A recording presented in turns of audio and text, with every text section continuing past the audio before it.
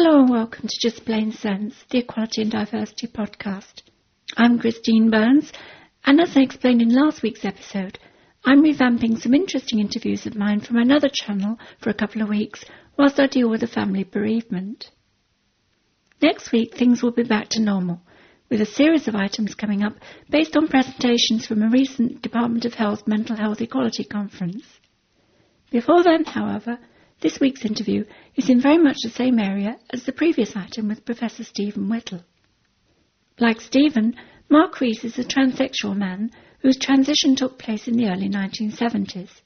The story of his dawning realization of his masculine identity and the struggle to express that is told through his original autobiography, Dear Sir or Madam, which will shortly be republished in a greatly revised form. In the mid-1980s, Mark became the first transsexual person to pursue a case all the way to the European Court of Human Rights for the right to change his birth certificate. Although that bid was unsuccessful, he carried on looking for support and, in 1992, he became one of the co-founders of the campaign group Press for Change. Persuading Mark to be interviewed wasn't easy at first. He tends to be modest about his own achievements. We eventually met in the coffee shop at the Friends Meeting House on Euston Road in London. Squeezing ourselves into a quiet corner beside the web surfers, I began by asking him about his childhood. Mark, you were born in 1942. Tell us about your childhood. Was it a happy time in your life? I think generally it was, though I was ill for quite a long time. But I think my early childhood was reasonably happy. I mean, I wasn't conscious of any great problems at that time that became acute much later. But many trans people sometimes say they trace their awareness to their early childhood, so that wasn't like that for you then? Well, not acutely. I just assumed that everybody wanted to be a boy, and of course at that time, we're talking about the 1950s, transsexualism wasn't known about. I mean, some experts knew about it, presumably, but generally people didn't know about it and it wasn't talked about. And I was just regarded as a tomboy, and that was accepted. Were you the only child in your family? No, I had a twin sister who died at 10 days, and I had a younger sister. She was about 3 years younger than I was. So when you grew up, you went into the Navy. Was that some sort of means of escape, or maybe a means to accommodate your masculine identity? It was partly, I think. My father was in the Merchant Navy, and that was the closest I could get, because I had great ideas of going to sea. I think I'm quite glad now I didn't. I probably would have been seasick before they left port. So I joined the Wrens, as it then was. And partly it was because I could be disguised, because by that time, in my very late teens, early 20s, of course I was aware that something was very wrong. How did you feel that awareness? Well, I just felt, it sounds awfully hackneyed, doesn't it? We all say it. I felt I was in the wrong body. I didn't sort of gel in with society. I didn't behave as people expected me to. I didn't have the tastes people expected me to have. Did you have any idea that there might be other people who felt the same way as you? No, I didn't. As I said, there was very little known about it then, or publicly known. And for a long time I felt as if I were the only one on the earth like it. And then as I got older and started to hear about homosexuality, I assumed, wrongly as it happened, that I was some odd kind of homosexual. You were nearly 30 when you actually transitioned in 1971. How difficult was that in those days? A lot more difficult than it is today, that's for certain.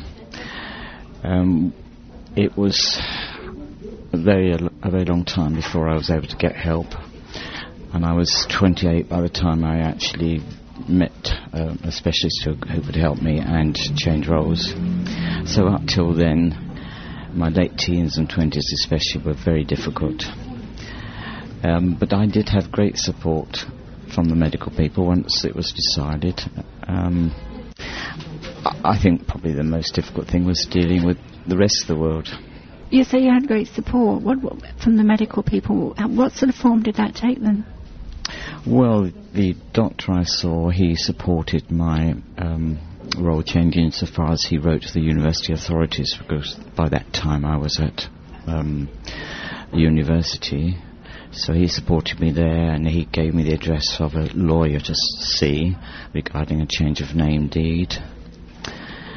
And I was given support by people round about at home once they knew. So your family was supportive of you? Well, my father was dead by that time, so I don't know how he would have reacted. My mother said, he would have reacted badly, but I wouldn't like to make assumptions about that. You just never know. My sister gave me support. The neighbours gave me support. One neighbour's comment was, well, we've always known anyhow. So how did you experience life in the 60s? In the 60s, difficult, because that was my 20s. It was difficult. I think in some way I became almost reclusive, because people used to make comments about my ambiguous gender, especially kids. Mind you, they still do it from time to time. What sort of things would they say? Well, I remember one particular lad shouted across our local high street, "When are you going to change sex, Brenda?" So, in a way, the world couldn't wait for you to change. Well, I don't think really many people who knew me closely were surprised. I'm certain of that. And in fact, some people said afterwards they felt more comfortable with me. They'd always been aware that something was not quite right, but they couldn't put their finger on it. So, how long did that transition take for you then, and what sort of form did it sort of take in terms of how you then presented? Well, to start with, I saw the psychiatrist, of course, and I was about to go to university, and I wondered whether to change before going to university, but I talked about it with him, and it would have meant a great change quickly. So I did a year at university, and then with his support and the great support of the dean of our faculty, I changed roles in 1971, and I went back to university as Mark. Now, in terms of being able to actually go about your life as Mark, were there things that got in the way? I suppose I'm working towards the question of, because you then took a case to the European Court of Human Rights, and you started that around 1974? No, not that early. I started campaigning in 1972 with a few blasts at various MPs. I was still at Birmingham then. I didn't realise before I started changing roles that I couldn't have my birth certificate changed. That was not uppermost in my mind. It was never mentioned. But when I went to have my change of name deed, the solicitor told me that. He said, you can change every document except this one. And I started to think about it. And then I realised what consequences it could have. So I started, as I say, sending letters to MPs and that sort of thing. But what really pushed me was that I then moved on to another college, and I was studying religious studies and English. And I was very involved with the church, and I felt that I might have a call to the ministry, the ordained ministry. And then I discovered that because I was legally female and the church didn't at that time ordain women, I was barred from it. But at the same time, because I was ostensibly male, I couldn't feel able to join the movement for the ordination of women and wave a banner with them, so I felt rather alone on that. But I did batter the Archbishop of Canterbury, and he wrote me a very nice letter, regretting that was the case, and I thought, this is going to ruin my career. So that's when I really started moving things in earnest. Because lots of trans people followed you to the European Court of Human Rights, but you were the first. Did you feel when you actually took that case that you had a chance of success? I hoped I would have. I certainly wasn't going to give up for fear of not getting it. I was determined that I was going to go through with it. I know people think I'm quite quiet, but I can be quite bloody-minded when I put my mind to it, and I was determined that I was going to give the government a good kick up the backside, even if I didn't get it. And I felt, especially after we lost, that something had been started, and it wasn't a wasted effort. I didn't feel that at any point. I didn't feel that we'd wasted all our time, because it was a long time. I mean, it was 1979 when I first saw the solicitor, 1984 when I went to the commission in Strasbourg, 1986 when I went to the court hearing. So it was quite a time, but I still think it was worthwhile. It started things going. Yes, indeed. What about the Allies? Because I think a lot of Allies emerged as a result of the case, didn't they? Well, I did have some people contacting me, yes. And I think Stephen contacted me. Stephen Whittle. Yes, Stephen Whittle, round about that time, maybe a bit later, before he was out. And I began to think, well, I'm not on my own after all. Because that was one big thing. I had felt for years that I was fighting on my own. Though I did meet Caroline Cossey, and I said to her we ought to get a group going, and she thought that was a good idea, but nothing much came of it then. But that did happen, as we know. Well, I should say that moves us on very neatly to the history of Press for Change, in which you were very much involved in the foundation there. Tell us how that happened. Well, as I said, I wrote to lots of MPs, and one MP, Simon Hughes, I wrote to, and he passed my letter on to Alex Carlile. Now, it was ironic, because out of the blue I had a letter of support from Alex wishing me well for the case of Strasbourg, and that very day I'd heard that I'd lost. So of course I wrote to him immediately, and we then set up a correspondence, and things moved on, and then I asked if we could have a meeting at the Liberal Democrat conference. Just to interrupt there, Alex Carlile, of course, is not only a QC, but was also at the time the Liberal Democrats' Home Affairs spokesman. Is that correct?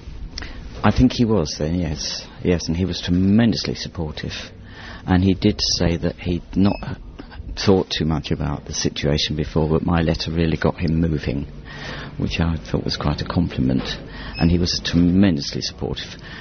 Anyhow, I decided that I'd have a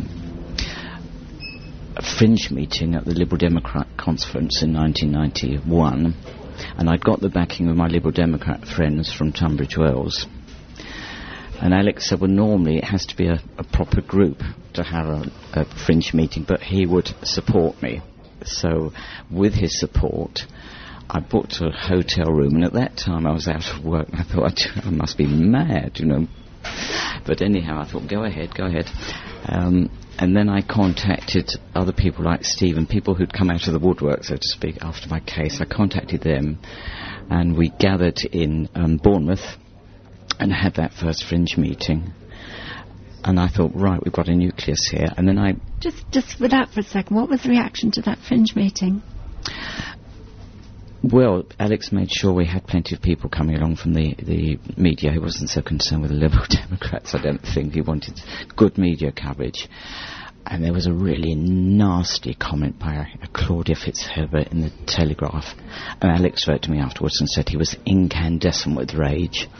But I'd primed my friend Liz Hodgkinson, who did an excellent piece for I think it was the Times. And generally the coverage was sympathetic. And then we thought, well, we've got to move on from here. And I got in touch with Alex again and said, could we have a meeting with you with the thought of forming a group? And he very kindly offered us his room in the House of Commons, and we went and met him. And then we thought we were really going to get something going, and he finished with us because he had other things to do and suggested we go across the road. I think it was Grandma Moses, across the road from the House of Commons, a cafe. So we went in there and we said, well, we must have a name for this group, and somebody said, well, Press for Change. And that was the birth of Press for Change. So who was there at that time?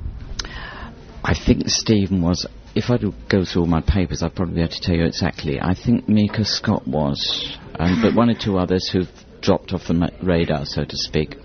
But the first thing Alex told us to do was we were near a general election, and he told us to make sure there was a letter on every new MP's desk, or every MP's desk, for the next Parliament. So I think it was a weekend or so later, I went up to Hackney with one or two others.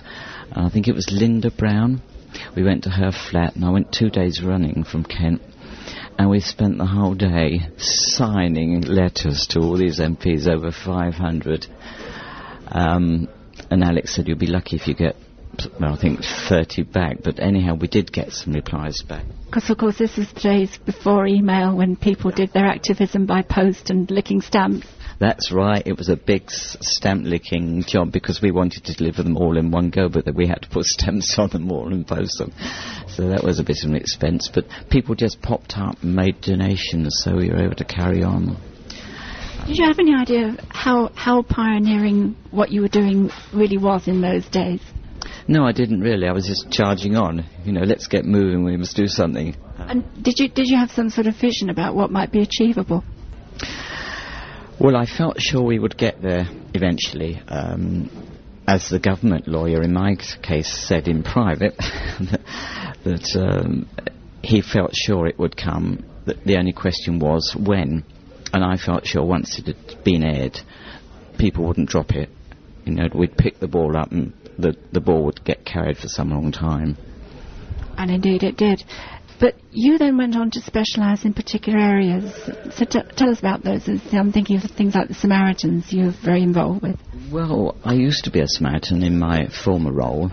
I think that was really to try and take my mind off my own troubles, which isn't uncommon, is it? And then I left it when I went to university. But quite to my amazement, I had an invitation from the Northumberland Samaritans, the Northeast region, to go and address them. And this was thanks to a Franciscan friar friend of mine. And I thought, you've dropped me right in it, because I'd never given a talk before. I didn't think I'd be any good at it. But I thought, well, OK, here goes. So off I went to Northumberland, and that started a whole spate of talks of Samaritans. And I have actually talked to 3 Samaritan national conferences in York, which I thought was a great privilege. I mean, I was surprised at 1. I was even more surprised at 2. But when they invited me for a 3rd time, I was absolutely gobsmacked. But I always had a great reception. But that's changed now. I haven't done anything with the Samaritans for quite a long time now. I suppose they've changed leadership and that sort of thing, and I think I've dropped off their screen. But now I have spoken to the police 4 times locally for their diversity training. That dropped out of the blue as well. But as for the church, well, as I indicated, I had been involved with the church. And what surprised me was how badly people in our situation were treated by some parts of the church. That had not been my experience. I've been treated very well. I've had tremendous support from the church. And it saddened me that people were treated so badly by people purporting to be Christians. And I think to myself, well, they need some education. Do you think the moderate Christians could do a lot more to perhaps explain that the church is more accepting than perhaps other elements might indicate? Well, I think, as is always the case with all things, it is the extremists who cause problems, the fundamentalists, whether it's political or whatever. And I think there's a moderate mass. And as I say, the people I mix with are very accepting. I'm not going to say tolerant. They don't tolerate us, they accept us. And now, of course, we have the example of Sarah Jones, who was ordained, and the bishop knew about her situation, and I think that was absolutely wonderful. It's slightly different from somebody changing when they're already in the ministry. That has happened several times. And here again, some of them have had a really bad time. But I think the Bishop of Hereford is to be congratulated on his stance, and he stuck up for her, and that was tremendous. All the people I meet are supportive. Now, as you know, I have been doing a theology course, and I didn't go there intending to reveal my situation, but one day in class, it was a pastoral studies class, the tutor talked about you may come across very unusual things in your ministry, you have to be prepared for anything, and said, for example, I was vicar in a church and the organist announced he was transsexual and was going to change. And I thought, my God, is somebody telling me something? And I went home and I thought about it, and I thought, they don't need to know. Then I thought, actually, they do. So I wrote to the tutor and told her this was my condition. I didn't want to intrude on her curriculum or lesson plans or anything, but if she felt it might be helpful for me to answer questions, I would be happy to do so. Well, she gave me half the lecture session one evening, and they were great. They were very, very sympathetic, and they said how grateful they were to me for doing this, because now they would know how to cope, whereas beforehand they wouldn't have done. And then I went back the next year with a different group, and below me the subject came up again, but the tutor then already knew. This was a different tutor, and they knew about it. The tutors did know about it by now, and the tutor actually asked me if I would talk about it, which I did. And now they keep saying, when's your book going to be published, Mark? Because they want to read my book. So now, you originally published a book some time ago. This is a new book, isn't it? It's the old book, updated and revised, because, of course, when it was published by Castle, early 1996, I mean, press for change had only been going for 4 years. So much hadn't happened, and so much has happened since, which is good. Good things have happened since. And the book did end on rather a negative note personally also. So it went out of print 4 years ago, and there wouldn't be print, so I thought, well, blow that. So I'm going to do it myself. And I've got lots of people asking for it already, you know, the police and my clerical friends and all kinds of people. So I hope that will be helpful to people. Is there a new title for the new book, or is it Dear Sir or Adam? I think it's a good idea to keep the same title, don't you? It's a good title, isn't it? Now, you're pushing retirement age now, but your retirement prospects have been rather complicated by your legal status, and you've been pushed into a bit of a catch-22 situation with legal recognition. Do you want to explain about that? Well, unfortunately, when the law was changed, I was then over 60, and I had... So in the normal run of things, of course, as a woman, you would have retired. That's correct, because in law I was female. Now, I had a bit of a dilemma about accepting a pension at 60, but one of my friends said to me, the government's buggered you up, why grab it? And I thought, we're too right. And I had been ill too, and I thought, well, actually, if I put this off, I may not live to get it. So I grabbed it. So I've been having the pension, but of course, had I changed roles officially and re-registered as male, I would have lost it. And because I was only on part-time work, I was really glad of that extra money. So I thought, oh, well, I won't be able to do anything till I'm 65. And when your 65th birthday arrives, will you apply for legal recognition? Actually, I had my 65th birthday at the end of last year. Oh, I'm sorry. Happy birthday retrospectively, Mark. I'm thinking about it, but to be honest, there's not the urgency now. The chances of my getting married are exceedingly unlikely. You look very eligible. Well, I wish I do wish other people would think the same way. I think it would be very difficult now to live in a partnership of any kind. So I'm not particularly worried about it, but I might not. But you're certainly not putting your feet up. Oh, no, I'm still working at the moment, and I'm still involved with all sorts of theological goings-on and community things in the village.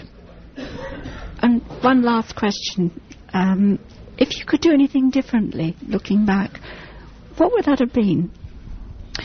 Well, it may seem odd, but it wouldn't have been anything to do with being transsexual. I thought about this on the train coming up, and I think what I would have liked to have done, I think I could have done without all those years trying to get into medicine, which I clearly wasn't suitable for because I was really arts-based. I should have gone straight doing an ordinary degree, English degree and theology. And also, I should have practiced the piano when I was told to, and I should have learnt a language. And they're the main things, I think. Mark, thank you very much.